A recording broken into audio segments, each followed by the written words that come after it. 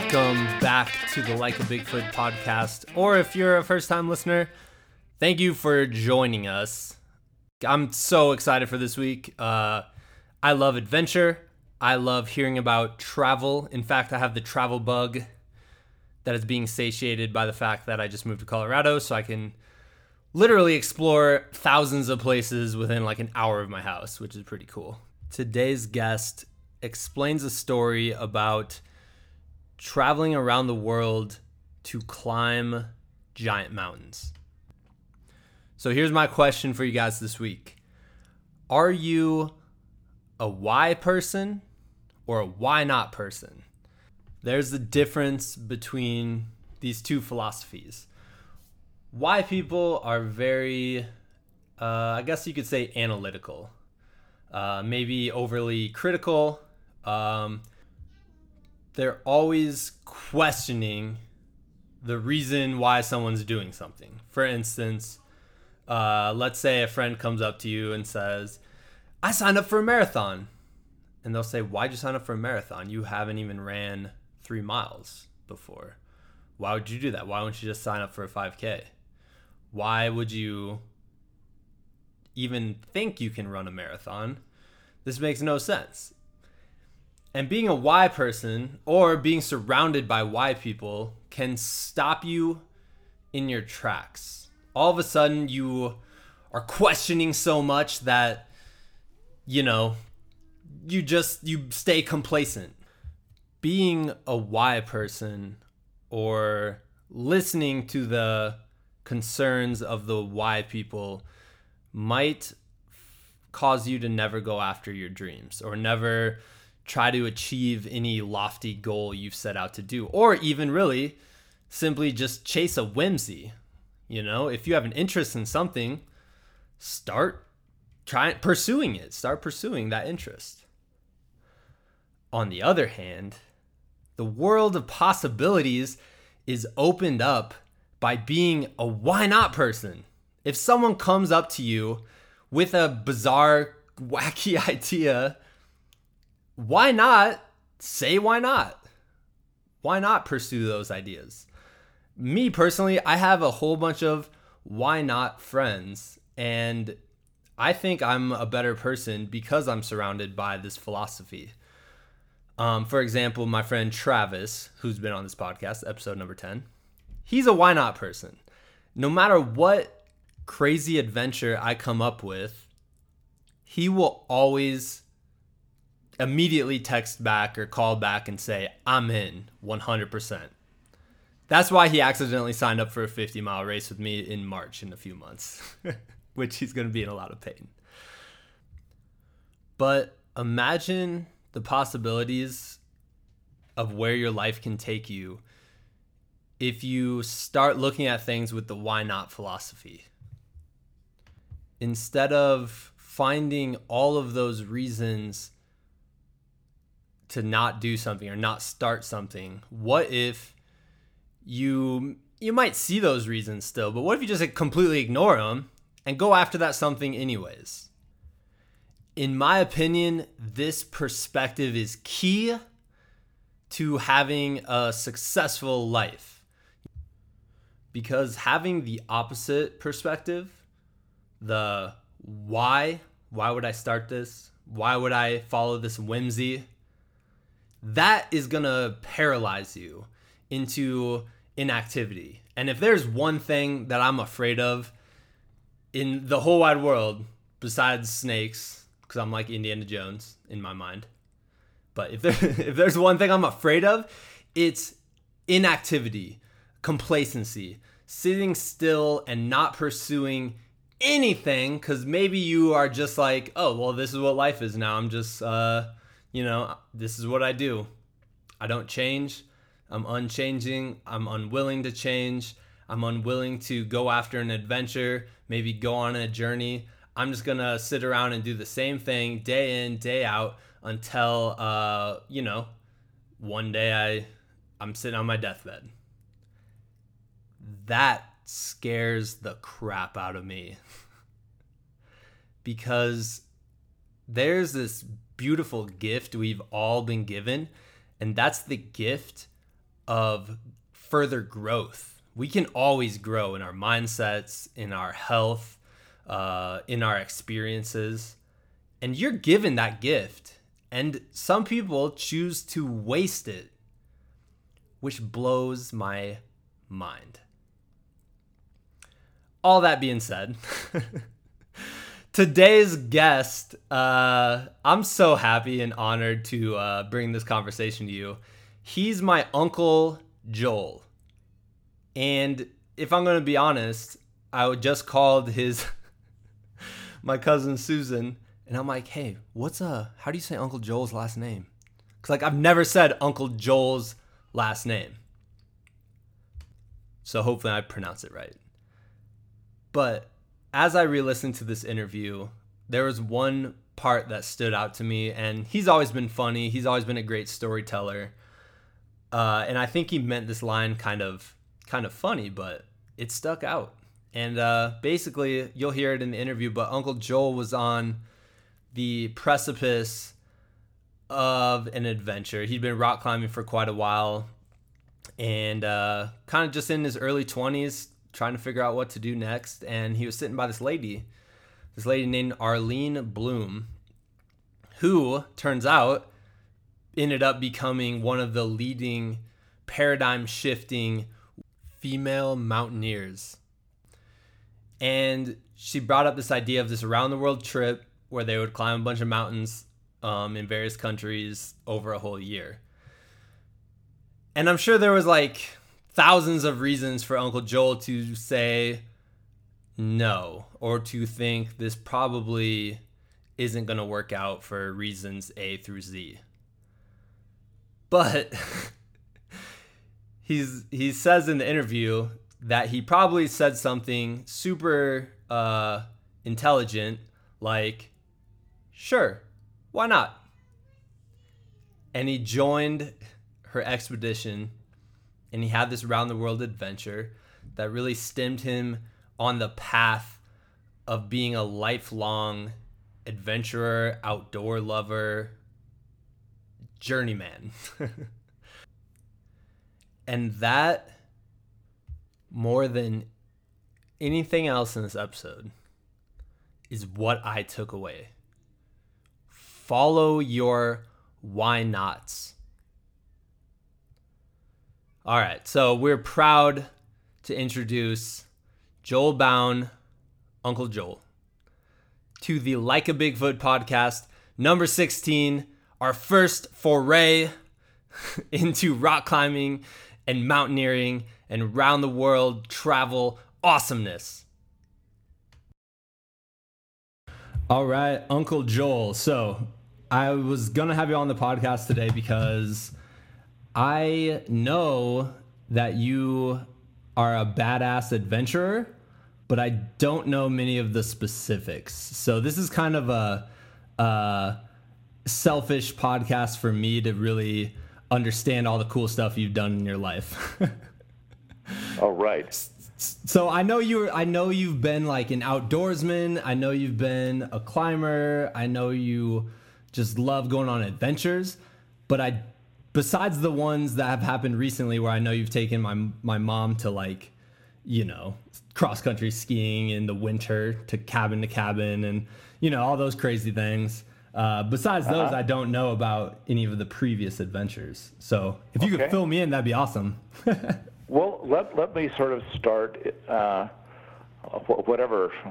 I'm not quite sure it's the beginning, but it's close enough to the beginning. I grew up in Salt Lake City, right on the edge of the county, sort of where the neighborhoods ended, and there was just a hillside up above. And my friends and I started hiking up these hills when we were little. You know, probably, I don't know, 6 or 8 or 10, and we just sort of really grooved on getting away from our folks, getting away from other people, and just sort of seeing these beautiful scenes, you know, sort of overlooking the Salt Lake Valley.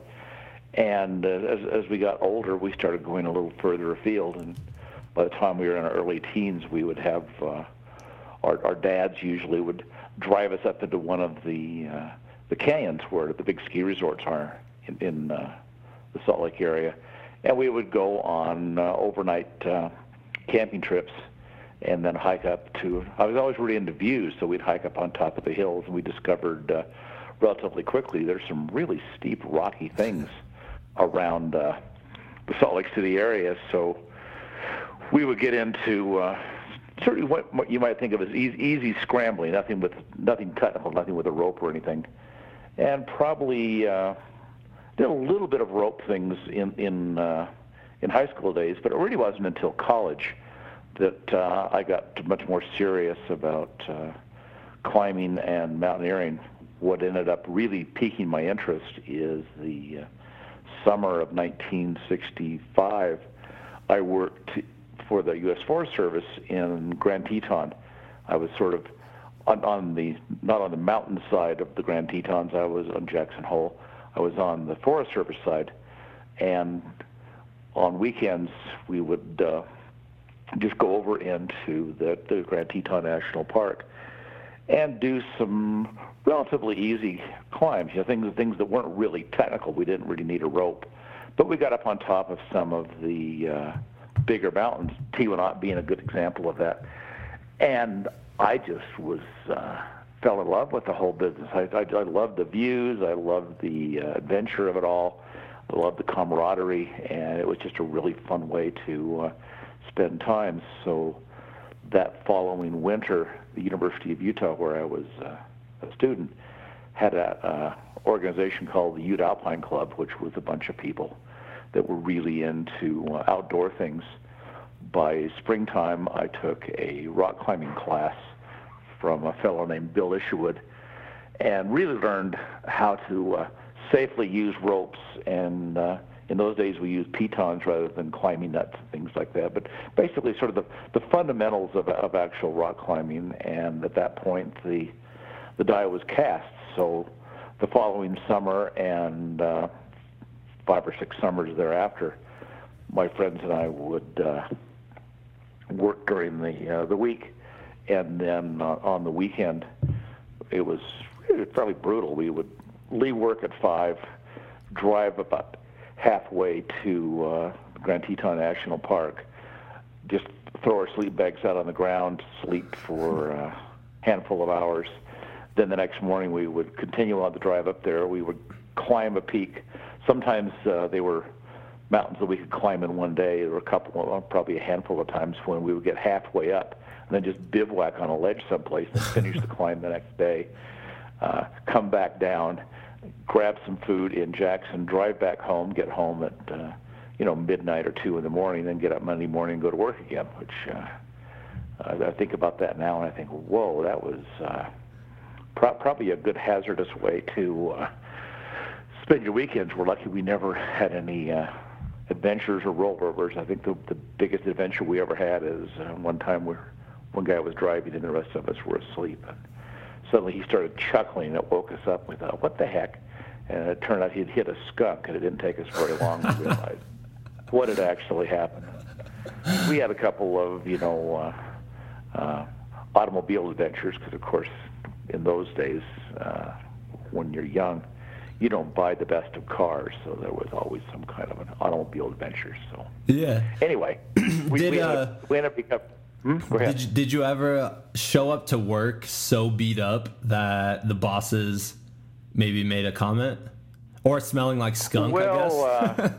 Yeah, sometimes. I mean, we were in school and in the winter, and then in spring and fall and winter, and then in work in the summer. And sometimes they would say, "Wow, you really tied one on this weekend." Said, well, yeah, but it wasn't at the bar, We literally tied ropes on.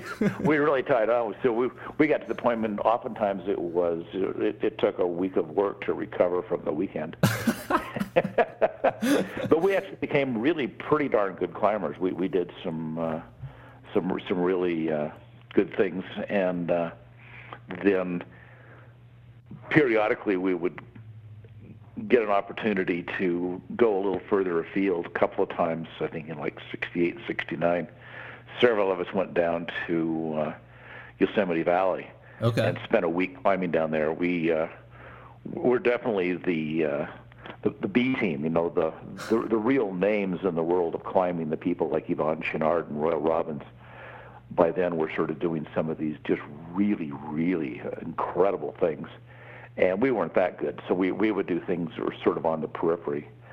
I do remember one time at Camp 4, which was sort of the climbers hang out there.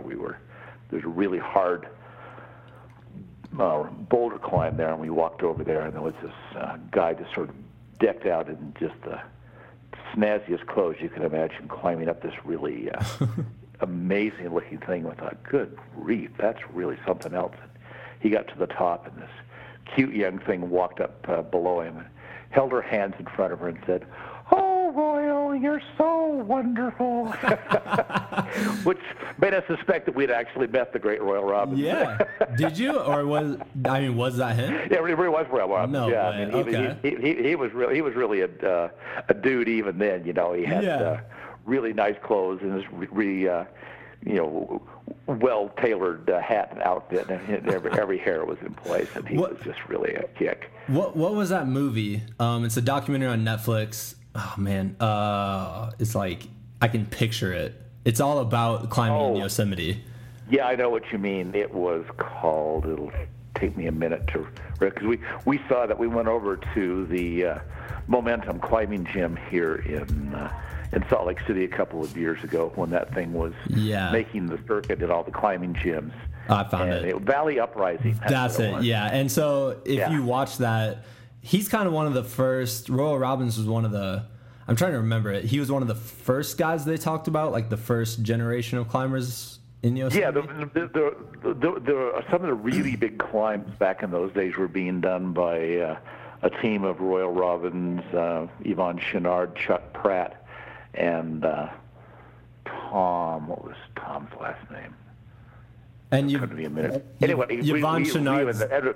We never climbed with any of those folks, but we met them. There was a really badass group of people, a little bit before them, a little bit older. Warren Harding being the most that's who I'm thinking entertaining of the lot. And Warren was just really something. He's the guy that first managed to climb the nose of El Capitan. He was a crazy dude, right? With the he was a crazy dude. He was just a wild man, and but he was a phenomenal climber. I mean, the things that he actually did, he was very, very bold. I mean, he was going off on things that most people would look at and say, "Oh, wow, there is no way anybody's ever going to climb that." And he would figure out how to do it and make it happen.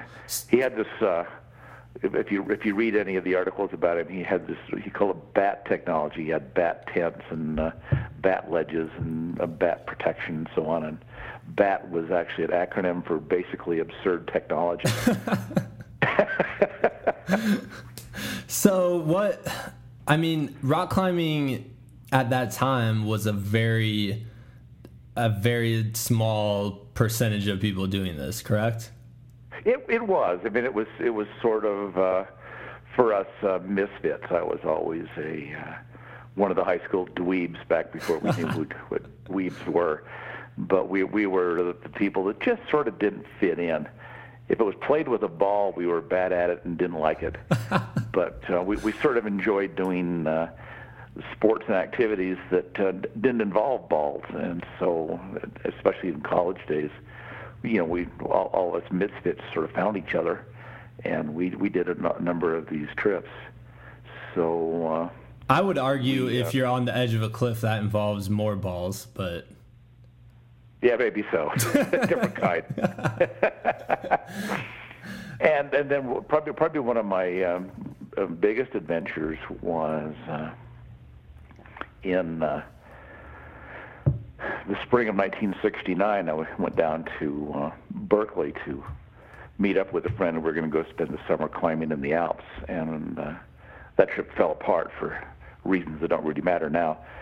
But we were sitting on top of with the Sierra Club on a rock in the Berkeley Hills, and I was belaying my friend up and started chatting with this gal next to me, and she started talking about how she wanted to spend a year she was bored with her PhD and started talking about this around-the-world adventure where if you left the U.S. at the right time of year and went the right direction, you could hit 10 different climbing areas in their prime season, one after another. Wow. That was the era. There was a big surfing movie in those days called the Endless Summer, which actually, if you ever watch that, it's the endless movie. It just sort of goes on and on and on.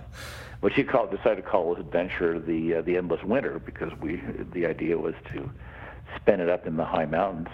And then she, after we chatted for a while, she said to me, well, what do you think? You interested in doing something like that? And I said something real profound, like, sure, why not? Well, 3 years later, Arlene Bloom, who was the woman and became one of the early pioneers of sort of major women's mountaineering, so she and I and two other fellows took off, and we did a year climbing mountains around the world. We left Berkeley, flew to New York, spent a week knocking on the doors of embassies. Back in those days, you needed to get visas and sometimes special permits, and they were oftentimes about the only way you could really do it was to show up in person at a embassy or a consulate, and New York City was a good place to do that. So spent some time with the American Alpine Club sort of getting maps and information from those folks, because in those days the American Alpine Club was just north of Central Park on 96th Street, and off we went. So we flew from New York to is the highest peak in Ethiopia. It's called Ras Dashan. It's up in the highlands in central Ethiopia. It's about 15,000 some odd feet high. Okay. And so we climbed that, spent a few more weeks traveling around Ethiopia, which was not a real major tourist destination in 1971, which is when we were doing this. And then it started by 1970. This was December of 71. In 72, in January, we went down to Uganda back before all of the nasty troubles were happening there. I think Idi Amin was in charge, but he hadn't really shown his true colors. Spent about a month in the Ruwenzori Mountains, the legendary Mountains of the Moon that were mentioned by Ptolemy in his early writings, and had unusually good weather. We were able to climb almost every peak of note in the Ruwenzori, the highest ones being 17,000 feet high. I mean, it was snow on the equator. We were probably 50 miles from the equator. Here we were up in the snow and the cold, and did some really pretty good climbs in there. A few of them were really quite difficult. You said you said Uganda wasn't a big tourist destination, but was it? Yeah, Ethiopia wasn't, or and Ethiopia, Uganda really wasn't either. So was it to climbers though? Like, were these peaks climbed?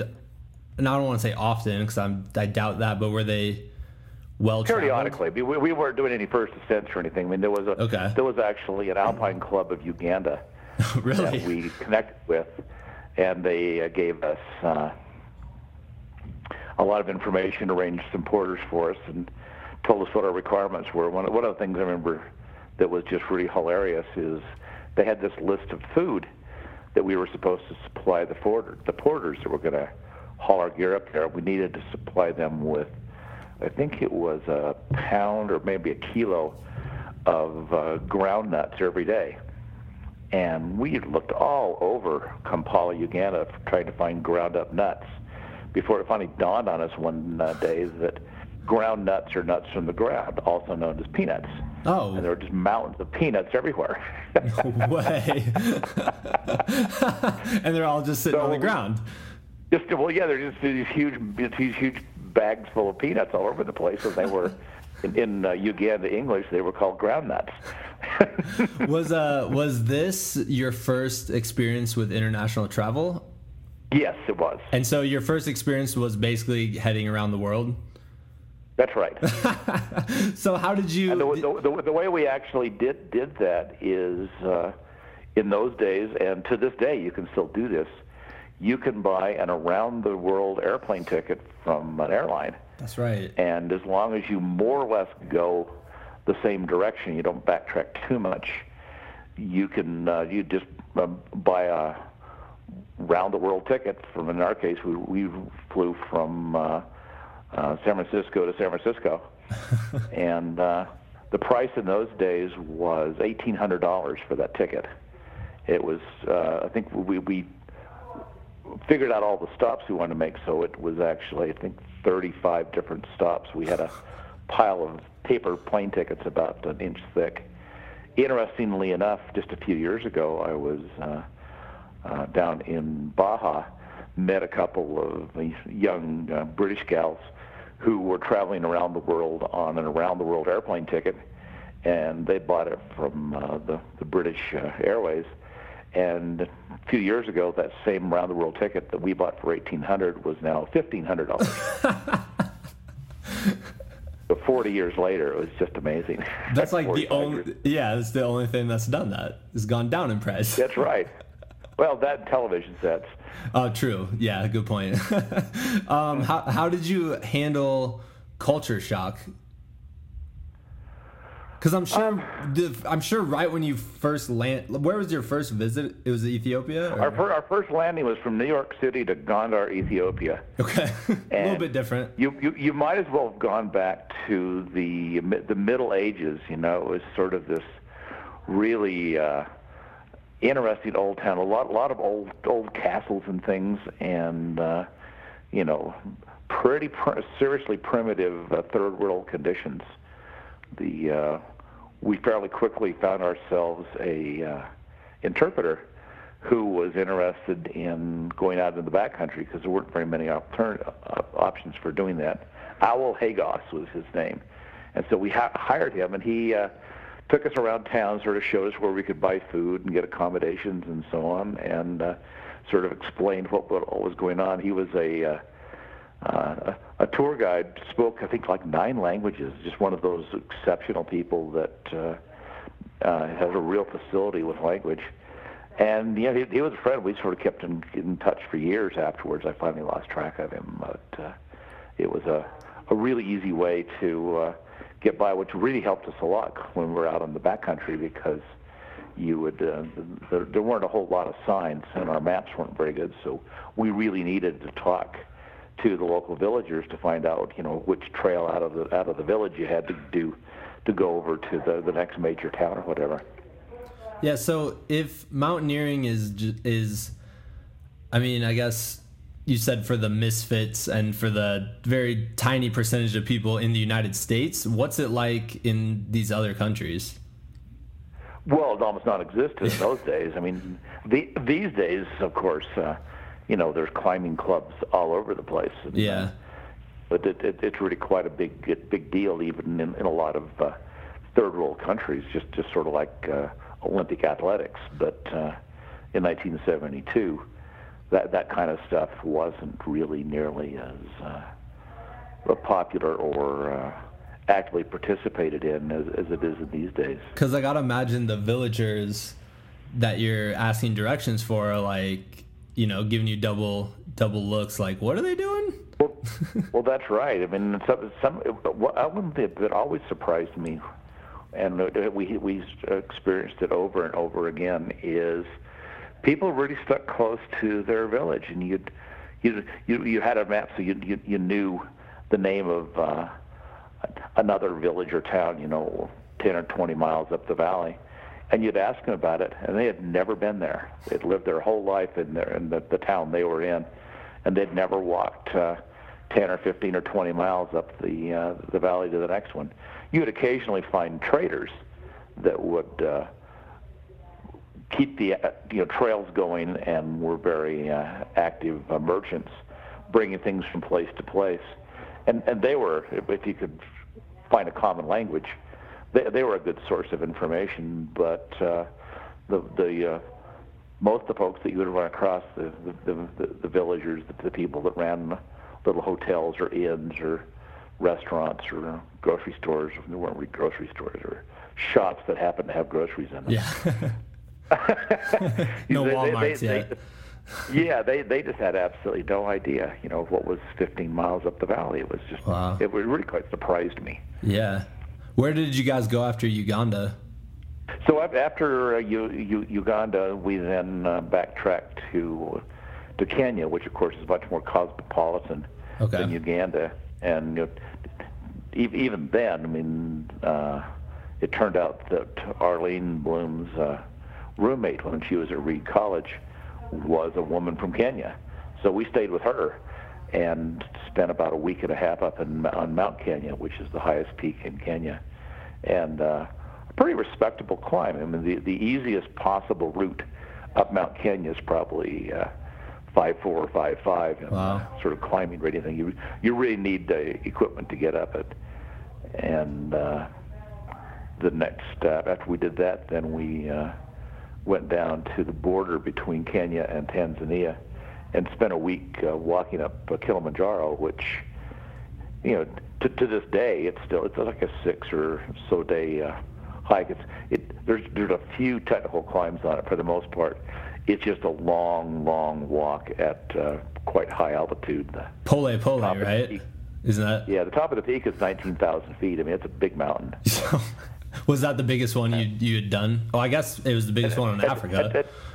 At that point, yeah. That was the highest peak that we had reached the top of, and it was interesting. It was quite well organized. You just sort of show up and hire yourself porters. If you wanted to, you'd hire a guide. One of the more amusing things is, turned out Arlene and I were the only people that didn't have a guide. We just hired a couple of porters to carry our stuff. When we got to it's a volcano, an old, long since dormant volcano, and you get to the first edge of the rim at a place called Gilman's Point, which is just a little under 19,000 feet, maybe 18.6 or something like that. And the main summit, Uhuru Point, is probably a kilometer around the rim, really quite a ways away.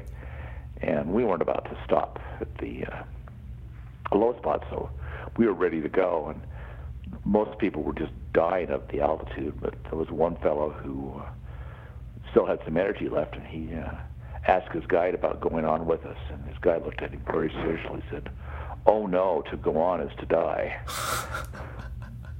Did you guys overhear that? We overheard that. We cracked up. And so we went on, and we didn't die. So, how do you... I mean, did you ever have to face the fear of this might be a possibility?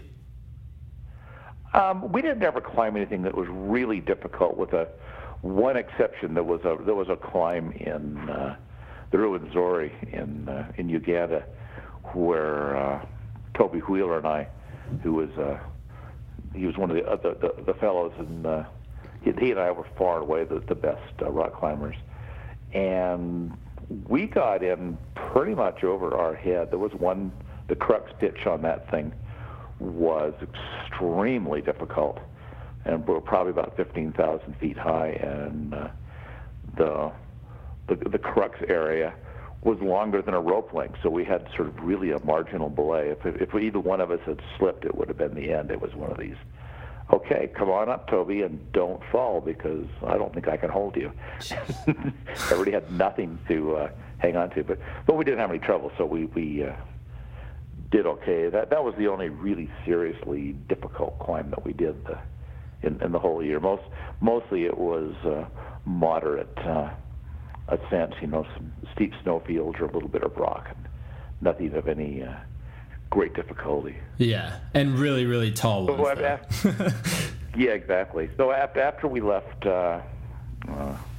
Kenya and Tanzania, Arlene is Jewish, and so she needed to spend a week in Israel. So we stopped off in Israel, luckily between the wars, which were many back in those days, and just had a wonderful week, sort of wandering around Old Jerusalem, sort of seeing the sights and so on. Then from there we flew on to Tehran, the capital of Iran, which was peaceful in those days. That was still when the Shah was in charge. And it was one of those amazing travel coincidences. Arlene and I were traveling together. Toby had decided to do something else for a while, and he was going to meet us there. And then the fourth fellow, Dave Graber, was coming from the U.S. because he had to finish up a quarter at school. So we had this sort of vague plan to meet in Tehran. We were going to go to the American Express office in Tehran and leave notes of where we were staying, and then so you just check every day to see if you could connect with each other. And that was about as good as you could do back in the days before cell phones. Yeah. Well, Arlene and I flew on an airplane. You couldn't fly directly from Israel to Iran because it was a Jewish country to a Muslim country. So you had to stop in Crete, change planes, so we took off from Crete. Well, we were sitting in the airplane ready to take off, and who should walk down the aisle but Toby Wheeler. And we sort of greeted each other with great surprise. And about 2 minutes later, Dave Graber came walking down the aisle. We'd all ended up on exactly the same airplane. Wow. So our reunion was quite simple at that point. Oh, man. I got to imagine, like, high fives and beer. Oh, we were just absolutely flabbergasted. So from there, we flew on to Tehran, spent about a month climbing. There's a big high volcano, Mount Damavand, right outside of Tehran that is like 18,000 feet high or something like that. It's really quite as volcanoes go, it's really a nice volcano to hike up.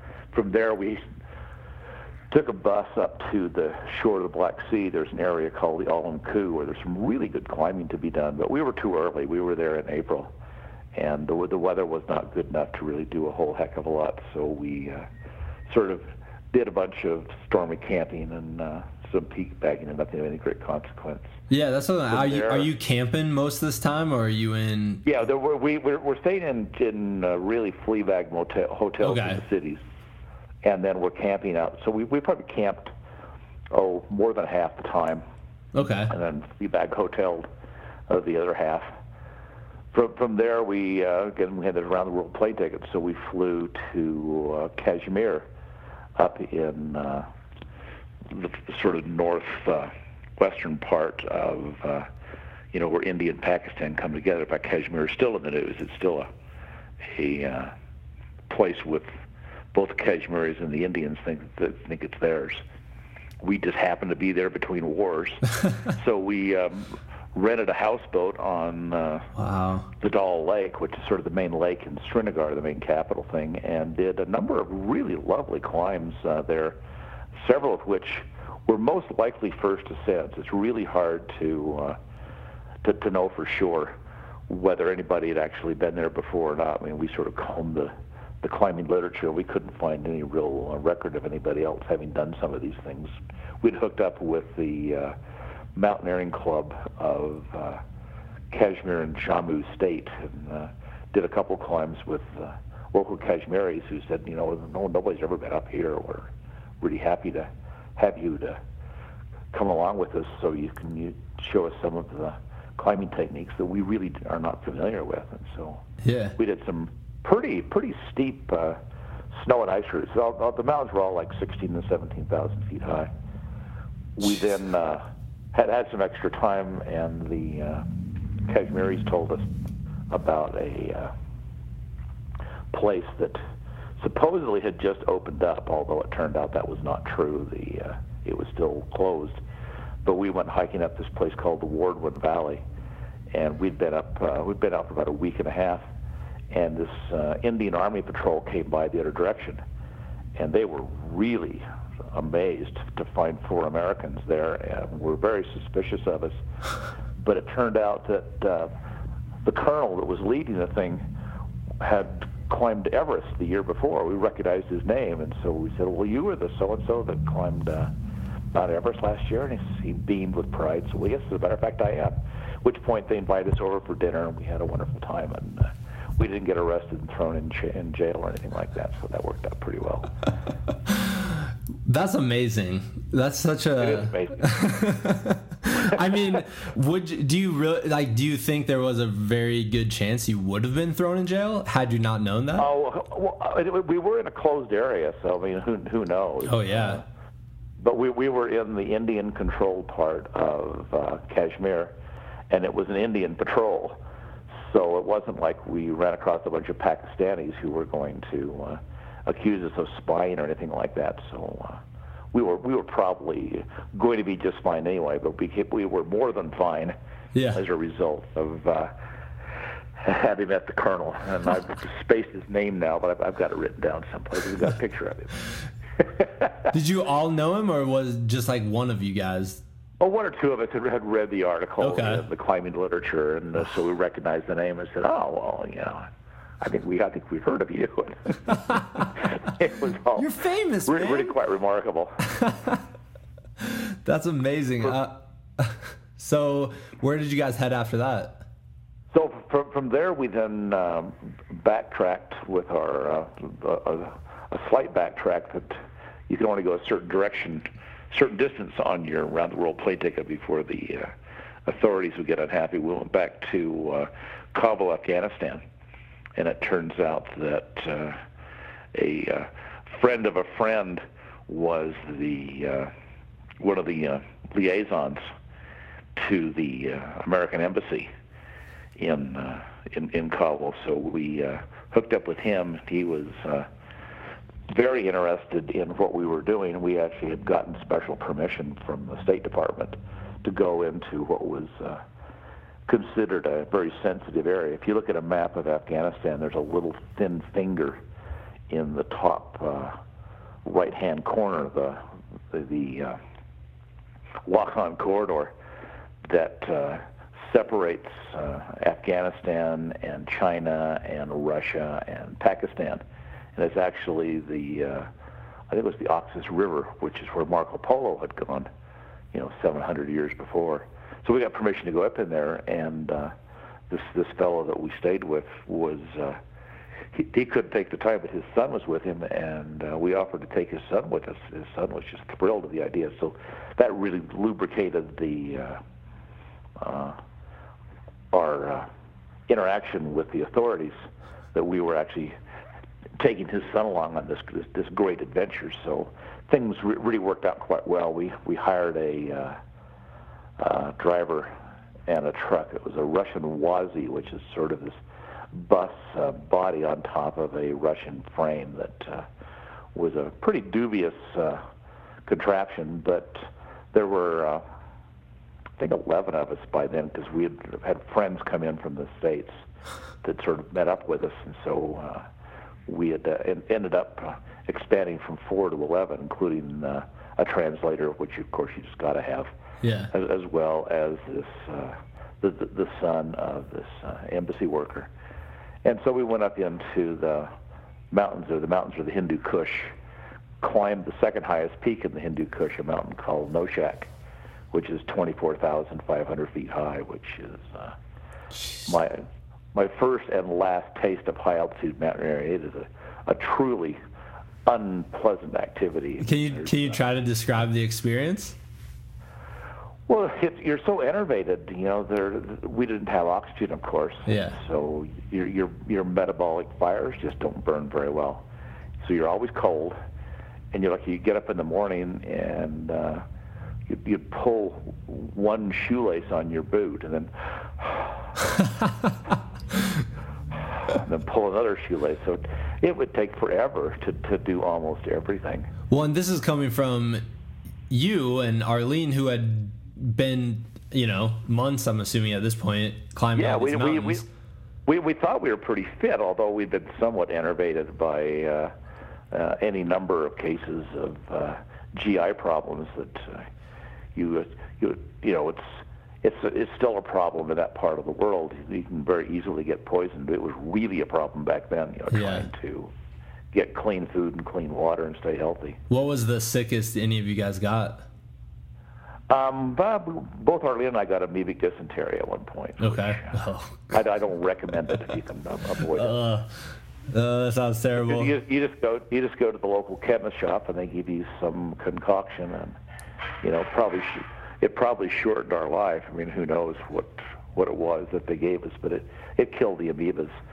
Well, there you go. Our only brush with fame there was there was an Italian outdoors climbing group that was just down the valley from us about probably 400 or 500 yards, and they were going to be sure that they made the climb, so they had hired Reinhold Messner, who went on to become a rather seriously famous mountain guy.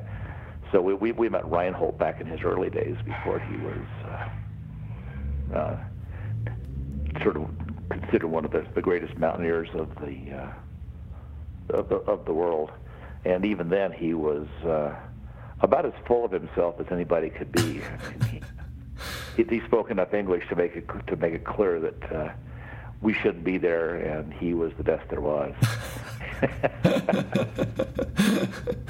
Oh my gosh! We also hooked up with a group of Polish climbers. Back in those days, Poland was a communist country, and anybody who was wanted to sort of get away from all of the restrictions and stuff, being part of a mountaineering group was a good way to do that, because it was a way to sort of get fame and fortune for the Polish people and the Polish government. And so we hooked up, not really hooked up, but we, spent a lot of time talking with these Poles, who were very, very entertaining guys. Some years later, I noticed that the leader of the group turned out to be the right-hand man of Lech Walesa, the guy that sort of led the Polish freedom movement out of Gdansk, that resulted in getting Poland to be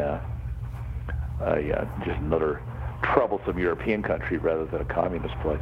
So did you write, I mean, you're journaling this whole time, I'm assuming, and writing all these names down? Yeah, Arlene journaled more than I did. I've got a journal which I was really disappointed some years later when I was reading it, because what I had written down was where we went and how long it took and what we ate and how much it cost and stuff like that, rather than, my thoughts and sort of impressions of everything that we were doing. Now, Arlene, on the other hand, decided that she really wanted to write her memoirs, and so she did. I think you might have even read the book, or at least had access. I have access to the book, and the funny thing, I remember being in a bookstore in Frisco, Colorado, and right when you walked in, on one of the little shelves, it's just looking at you, and I'm like, I think my Uncle Joel's in this book. Yes. So what's it called? So anyway, it's called Breaking Trail, A Climbing Life. And so anyway, Arlene wrote up this book over a period of several years, and she joined a writing club to help her write this thing up. And in the process, the rest of the people said, well, you need dialogue in here. I mean, this is just a boring story. And so she and I were talk on the phone all the time, and also I'd come down to the Bay Area periodically, or she'd come here into Utah. We'd go for a hike in the hills, and she'd say, remember when we were walking up that ridge on getting to the summit of Rostashon? What were we talking about? And I said, Arlene, it was 40 years ago. I have no idea. Make something up. I won't contradict you. Which is exactly what she did. So she's got all this really fun dialogue in the book, which I suspect that virtually none of it is actual dialogue that was truly spoken. But it's the kind of thing that we likely would have talked about. Yeah. You talked about one point, but maybe not in that exact moment. Maybe not exactly, and I suspect that's the way a whole lot of memoirs are. You'd need to be a pretty impressive journal writer in order to have a journal that would really make sense. That's stuff true. Like that. Or like a photographic memory or something. Well, exactly. So anyway, after we left Afghanistan, we then flew over to India, spent a few weeks in northern India from Amritsar to Delhi over to Varanasi. It used to be Benares, but now it's Varanasi on the Ganges River. Went down and spent just a magical day or two at the Taj Mahal, which is just, I mean, the Taj is such a spectacular place. It's worth a trip to India just to see it. What drew you to it, or when you saw it? It's just so beautiful. I mean, Yeah. it's one of the most beautiful buildings in the world, and Isn't it symmetrical on each side? It is perfectly symmetrical. It's the only thing that's not symmetrical at all is that underneath the central dome, straight down, is where Shah Jahan buried his wife. Which is who he built it for, right? Exactly. And when he died, they put his coffin to the side of hers. And that's the only non-symmetrical thing in the building. Wow. That's amazing. Just really amazing. If you pay attention when you really look at it, there's 4 minarets around the outside, and they're all leaning outwards. So if there's ever an earthquake, they'll fall away from the central building rather than hit it. Wow. That's that kind of attention to detail. The main entrance must be 30 or 40 feet high, and inlaid dark stone all the way around it are favorite phrases of the Quran. Well, as it goes up higher and higher, the letters get bigger and a little bit thicker, so it looks like every letter is exactly the same size. That's the visual impression that you get. It's truly remarkable. That is remarkable. Wow. So how are you traveling to all these different places? Are you taking trains? Are you in cars? Well, again, we had this round the world airplane ticket that we go from capital city to capital city, and then once we got there, then it was whatever happened to be available. Sometimes it was a bus, sometimes it was a train. In Africa, they had these things called public taxis where you would just wave your hand on the side of the road and the taxi would stop and you would hop in with your gear. In Kenya, they were all Peugeot 504s, these sort of old station wagons from the early 70s. And I remember our criteria for how crowded a public taxi was is if there was somebody between the driver and the door so that he could sort of stay more or less centered behind the steering wheel, then it was too full. He didn't want to get in. That was his requirement? That was our criteria for, we'll wait for the next one. That's amazing. So... we for money, we had a big wad of traveler's checks. That was going to be my next question. Yeah, that was about the only way you could, there were no credit cards in those days. And so we had traveler's checks. And what we had heard is the thing you do is connect with the local Peace Corps folks, because the Peace Corps was alive and well then. And they would connect you with good places to stay, good places to eat, and also black market money changers. Because most of those countries, wealthy people wanted to get their money out of the country, so you could go to the back of some store, whatever, and get 2 or 3 or 4 times the official rate. It wasn't as good with traveler's checks as it would have been with cash, but we weren't going to carry a couple $1,000 worth of money around with us, so we did it all with traveler's checks. And we guarded this wad of plane tickets and traveler's checks with our life, because that was going to be really a problem otherwise. For total money, I had $2,400 per year, so it was $200 a month plus the plane ticket. And that was sufficient for all of our food, all of our accommodations, all of our porters, all of our transportation, and so on. When you made it back, the whole trip cost me about $4,000. Oh, really? Okay. Because I was gonna say, when you made it back, were you under budget or? Well, I was broke. I spent every cent that I had. Yeah. But did you get back and you're broke and you're like looking at your empty pockets and you're just like, totally worth it? Totally worth it, no question about it. That was a good way to spend the year. Yeah. So it did leave me with an abiding sense of good fortune. To see how poorly a good portion of the world's population was living back then, and it probably in some of those countries is worse now. So, yeah, that's one thing I've never lost from that trip, is just sort of this abiding sense of good fortune. I mean, there's just such an abundance of knowledge you can gain from traveling or just doing anything outside of your comfort zone, but also just traveling to all these different cultures, and I'm sure you just picked up so much from that. Well, that's exactly right.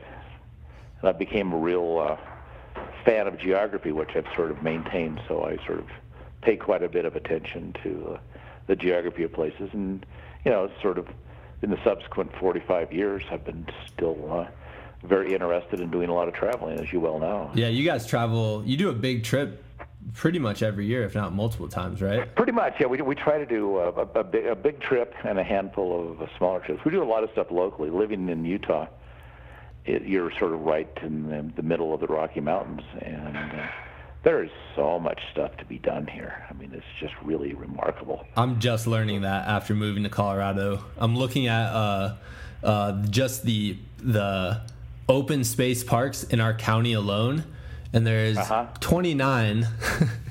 And me and my Harper and Zoe, the two babies, we've gone to probably 10 of them. Yes. Just in our county. So it's crazy. Just in your county. Yeah. There's so many places to go, and so many wonderful things to see. Colorado's a magnificent state, as is Utah, as is Wyoming, Idaho, New Mexico, Arizona. Yeah. And they're interesting because, especially the more deserty states, it's like huge amounts of just barren nothingness with these just jewels of mountains or canyons or whatever, sort of scattered around from place to place. Yeah, so you never really left Utah. You've always lived there? Pretty much. I mean, I've traveled a lot, but for a place that's actually a home, I've lived in Utah just about my whole life. I moved here when I was 1. Okay. So I grew up in Salt Lake City, then I moved to Park City, the big ski town, for 30 years. And then just a month ago, Marilyn and I moved back down to the edge of Salt Lake. So we're up on the side of a hill, sort of with a really lovely view across the valley. We're sort of right on the edge of the mountains, but we're not quite in them like we've been. Life is easier now than it was living at 7,000 feet. All of storms and the snow and the hills and everything. And like a moose coming into on your porch and stuff. That's right. We don't have moose anymore. We have to content ourselves with deer. So if you had to pick another place, I mean, you've traveled all over. I mean, you're probably obviously the most well-traveled person I know. So if you had to pick a different place to settle down in, where would you pick? Well, I really like the western United States. We're relatively close to the Continental Divide. Montana, Idaho, Colorado, maybe even the northern part of Arizona or New Mexico. Northern New Mexico is just a lovely part of the West. Okay. But I do love the western U.S. I think I would be hard-pressed to leave this area. Yeah. Have you done any ice climbing? I did quite a bit of ice climbing back in the late 60s and early 70s, back when things were really pretty primitive. And in fact, it was interesting. The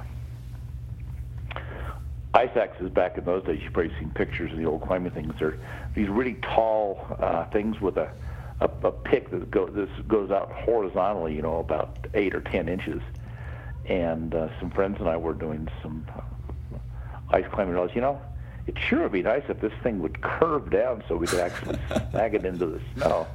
Well, one of the guys was metallurgical engineering major, and so we took our ice axes and heated them to the point where the metal was soft enough that we could actually bend it.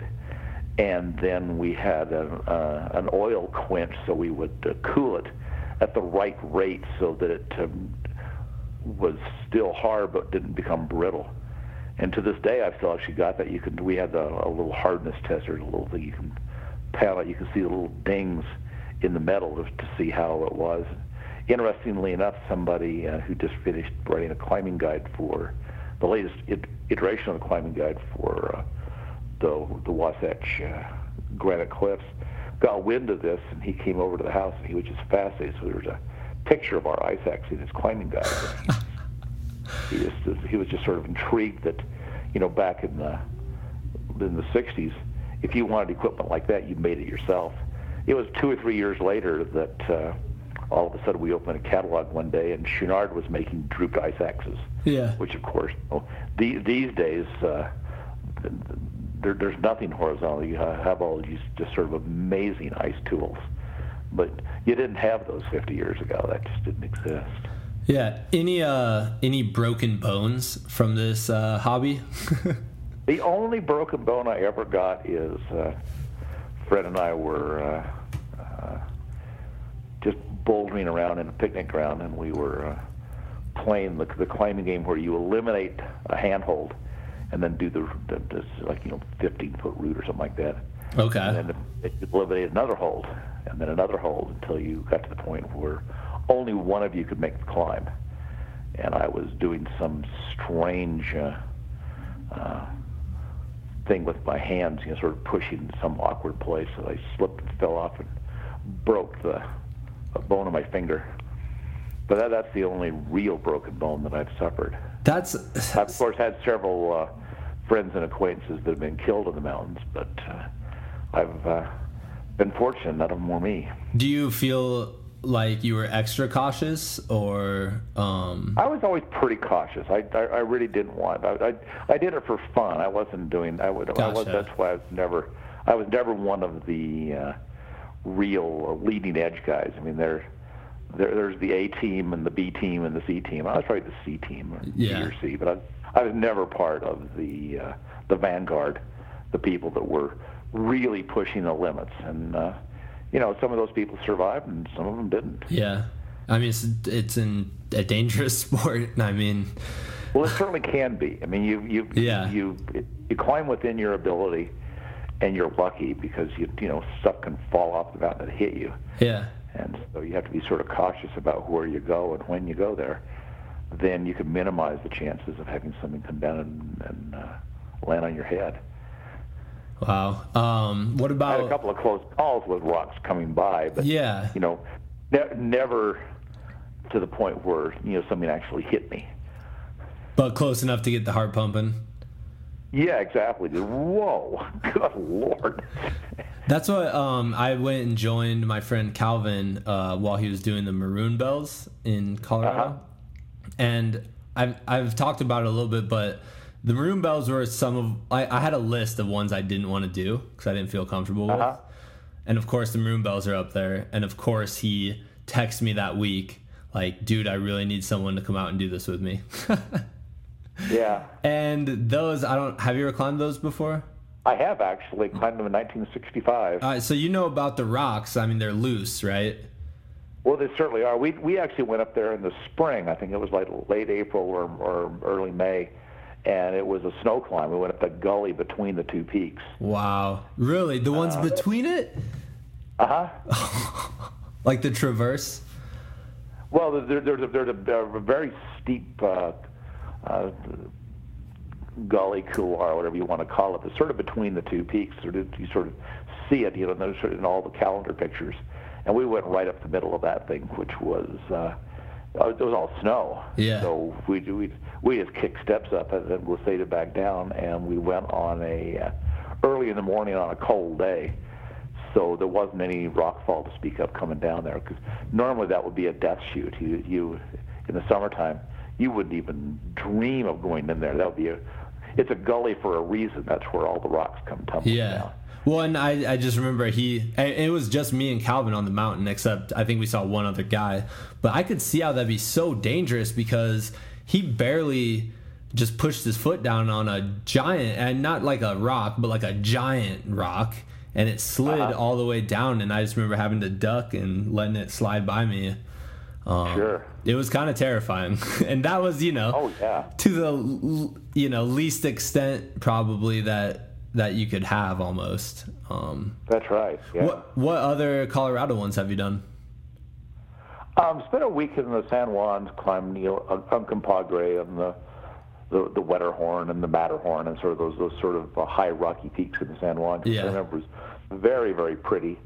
And of course, I've driven to the top of Mount Evans, which is not exactly a rock climb. More terrifying though, in my opinion. The driving up on that road is so terrifying. It certainly pushes what your car can do. Most of the climbing I've done in the West has been in the Tetons and the Wind Rivers. Okay. And, farther north up into Canada, the Canadian Rockies, especially the interior ranges, the Selkirks and the Adamants, and that area is just it's much nicer rock than you see up in the Banff-Jasper Highway area. I've done a couple of things in there, but those are pretty scary mountains because they're rubble piles. They're much like the Maroon Bells. Yeah. Assiniboine in particular is something some friends and I climbed again in the spring when it was still pretty snowy. But I would imagine it would be really a dangerous place to be, just because of the amount of loose rock that could come tumbling down on your head. Yeah. What is that? So what would be the biggest threat to a rock climber? For the kind of rock climbing that I did, rockfall. Okay. Having them come down and hit you. Yeah. So if you're somebody who is absolutely nuts and out doing free soloing, then of course falling off. Yeah. Those people are crazy. Alex Honnold is fascinating to me. Oh, he's fascinating to me too. He's just sort of the most amazing young man. It's just really, really incredible what he's able to do, and the fact that he's survived for so long doing it. Yeah, I showed a video. And have the mental wherewithal to expose himself to those kinds of risks and be able to continue rather than just sort of being frozen with fear is amazing. Oh yeah. I'm trying to. You see that and you try to put yourself in that situation, and you're just like, I would freeze. There's no way I wouldn't just freeze up and like That's puke right. or something. He is different than the rest of us. He has to be, yeah, for sure. I showed a video of him to my 8th grade students who, we're in Virginia, so they don't know much about rock climbing. It's not a very popular thing there. And you've never seen a room of 14-year-olds freak out more than watching that video. It was kind of funny because they're yelling stuff at the screen, like they're completely engaged, and they're like, no. Yeah, he's a truly remarkable human being. Yeah. At least he doesn't do base jumping, which is that's true. Those wingsuits or something like that. Now that's really a good way to get killed. Oh my, that's so insane. I think I just tried to freak my 8th graders out because I'd show them that stuff too. I'll bet. So what is it about rock climbing that really, really got you hooked? Well, I really enjoyed the adventure of it. I enjoyed the scenic beauty, and I really enjoyed the camaraderie of going out into the backcountry with people that I really enjoyed being with, and you form a real tight bond because you are subjecting yourself to a substantial amount of risk, and so you're not really putting your life in the hand of somebody that you're with, but you have to have a confidence that if something goes wrong, you're with a solid person who will be able to do whatever needs to be done to extricate you from some mess or other. Yeah. So it and you get a real sense of the inner competence of people. Some folks you climb with once or twice and think, I'm not going to go with them again. They're scaring me. Versus somebody who is just really a solid human being that you can count on. I guess it's probably similar to what happens with Army buddies. Yeah. Oh, definitely. Did you ever have any wildlife encounters? A handful. Probably the scariest is I was just climbing here in Little Cottonwood Canyon in the local granite. And reached up onto a ledge and pulled myself up to the ledge, and there was a rattlesnake sitting on the ledge looking at me, probably 6 inches from my nose. And it just freaked me out. I mean, I took about a 10 or 15 foot leader fall. It was just, I sort of instantaneously pushed myself away. It just, sort of fell down to the end of the rope. I did the exact same thing. Luck I didn't get hurt. Except I wasn't on a cliff, but I was starting off a trail run, and there was some grass overgrown over the trail, and I took a step down and realized I stepped about 2 inches from a giant copperhead snake.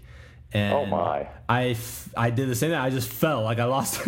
I'm like, this is a terrible defense mechanism, because I just lost all ability to move my body, and I just collapsed on the ground, and I made some weird, like, guttural noise like that, like, oh god. And the hardest part was trying to decide after that if I still wanted to do my run for the day. And sure, exactly. I did. I mean, that because I'm stubborn, but every stick the rest of the way looked like a snake. Yeah. Oh, absolutely. So yeah, I've had plenty of confrontations with moose on the trails, and never really a close call with a bear. I mean, I've seen a lot of bears over the years. Yeah. But I've never really had a oh my God, I'm about to be eaten kind of experience with them. Moose are actually more scary for the most part. A lot more people get hurt by moose than bears. Because they charge you, right? They're unpredictable. They might. I mean, I've never been charged by one, but I sure know people who have. Yeah. And so you pay attention, and if you see somebody standing in the trail looking real big, you think, so well, maybe I ought to back off and go some different way here. Yeah. What's the strategy supposed to be? Like zigzag or jump behind a tree, or what? Just give them plenty of space. Yeah. And if there's trees, which there usually are, then you want to have a tree or two between you and them, so that they would have to either go through the tree or go around it, and you could just sort of play some kind of dodge them, I guess. But, yeah, for the most part, keeping a healthy distance is the thing to do. Yeah.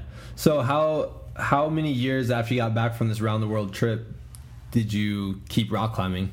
I mean, I know you eventually started adding in other things like skiing and rafting and all those other outdoor activities. All those kind of outdoor things. The last big rock climb I did was the Grand Teton in 1997. Okay. Which was 30 some odd, about 30 years after that. By then, my joints were starting to really complain. I had a knee replacement a few years later and things like that. So it just became clear that I really shouldn't get into cliff situations where if I dislocated something, it'd be really hard to get off. So I pretty well started sticking more to backcountry hiking, cross-country skiing, stuff like that. Gotcha. Which is what I do to this day. Yeah. Yeah, and you guys have great cross-country skiing around there. Well, we certainly do. You have to come over here sometime and try it. I'm going to. That's the plan. You're always invited. How far are we now? 500 miles, probably. So what's that, like 8 hours, 9 hours? Yeah, 8 or 9 hours. All right. That could be easily done. We'll see when the 4-month-old gets a few more months under her belt. Sure. Yeah, you've got a few traveling challenges right now. But. A little bit. Awesome. Well, thank you so much for talking with me. I have a whole list of questions that I didn't even get to, but I don't want to take up too much of your time. Well, I'll be happy to bore you to death another time. I would love that. Yeah. Oh, for sure. We'll do this again. But one last question that I actually am really, it's a dumb question, but I'm really curious about it. Is yes. Okay, so you think you possibly set first ascents on a couple of the mountains? Yeah, probably. Probably. Do you get to name the route? Well, that is the whole idea, that you make the first climb and you get to name it. I've got 3 or 4 rock climbs here locally. My favorite of the lot is something we call the Root of All Evil, And the reason we did that was because about halfway up there was just this gigantic bush that was blocking the crack, and I happened to have a pocket knife with me, so I probably stayed there for a half an hour, slowly slicing the thing off. Sort of got down into the roots, and so by the time we got rid of the damn thing, we called it the root of all evil, because I was just covered with pollen and dust and dirt and everything. It was just a terrible experience. Did you call it root, ROOT? That was the root of all evil. Respect for the pun. Respect for the pun, exactly. That's awesome. All right, cool. Well, thank you, Uncle Joel. We definitely need to do this again because it was really enjoyable, and I'm sure you have so many more stories. Well, there's one or two probably. Okay. All righty. Awesome. Thank you. Hey, great talking with you, Chris. Yeah, thanks. You have a good night. Bye now. Bye. You too. Wow. I did not know any of that. Does that make me a bad nephew? I don't know. But I'm super honored that I was able to learn that about my Uncle Joel. Basically, it's been about a week since we recorded that conversation. And in that week, I've been really researching everything he's talked about. So let me just share a couple of resources. The book he mentioned by his friend, Arlene Bloom, who he traveled around the world with, is called Breaking Trail, A Climbing Life. And the story he mentions today is just a small section of the book, because the book is about basically all of her adventures and quests and mountains she's climbed and all that fun stuff. In fact, I learned this. She led the first American ascent up Annapurna, which is the 10th tallest mountain in the world, also known as one of the most deadly mountains in the world. I think it says something like 36% of people who try to climb it end up dying on the mountain. And she led a group, not only first Americans up the mountain, but it was a woman's only expedition. So she sounds like a really cool person. Obviously, she's had an effect on my Uncle Joel's life, as we saw only a small portion of his adventures today. So that was Breaking Trail, A Climbing Life by Arlene Bloom. And her last name is spelled Blum. The other thing I really was interested in looking up was the 24,000-foot mountain Uncle Joel mentioned in this podcast. And that mountain is called Noshak, and it's in Afghanistan. It's the second tallest mountain in Afghanistan. And interestingly enough, I just learned that it was reopened a couple of years ago after decades of being closed due to the political instability and war going on in that country. Really fascinating story. I know I say this about every guest. I know. You don't have to tell me. But I want to get Uncle Joel back on the podcast, hear more of his stories. I mean, he's got a billion of them. This was only, a tiny portion, but obviously a very life-changing story for him. So yeah, sometime in the future we'll have him back on, and hopefully I'll be pursuing some more mountaineers in the future, because it's a topic that really fascinates me, especially trying to get into the mindset of the people climbing these mountains, the planning that's involved, the death-defying obstacles they face on a day-to-day basis. High alpine mountaineering is just incredible. All right, well, if you enjoyed this podcast, be sure to check us out on iTunes. Like a Bigfoot, you can click the little subscribe button and they'll just pop up on your phone every week. It's kind of the easiest way to do it. Otherwise, you can check back on our website, likeabigfoot.com. I also recently started a Facebook group, also called Like a Bigfoot, where I'm posting articles, videos, basically anything involved with the topic for that week. So for instance, a couple weeks ago, I had Peter Majark on of the American Football Project, a documentary about soccer around the world. and I posted his videos throughout the week, so you could just check them out right on there. Kind of an easy way to interact with the community that we're trying to build here. So yeah, check them out. Hope you're enjoying it. I'm enjoying it. I'm learning a lot. As always, I'm super grateful that you're listening, tuning in, and yeah, check back next week.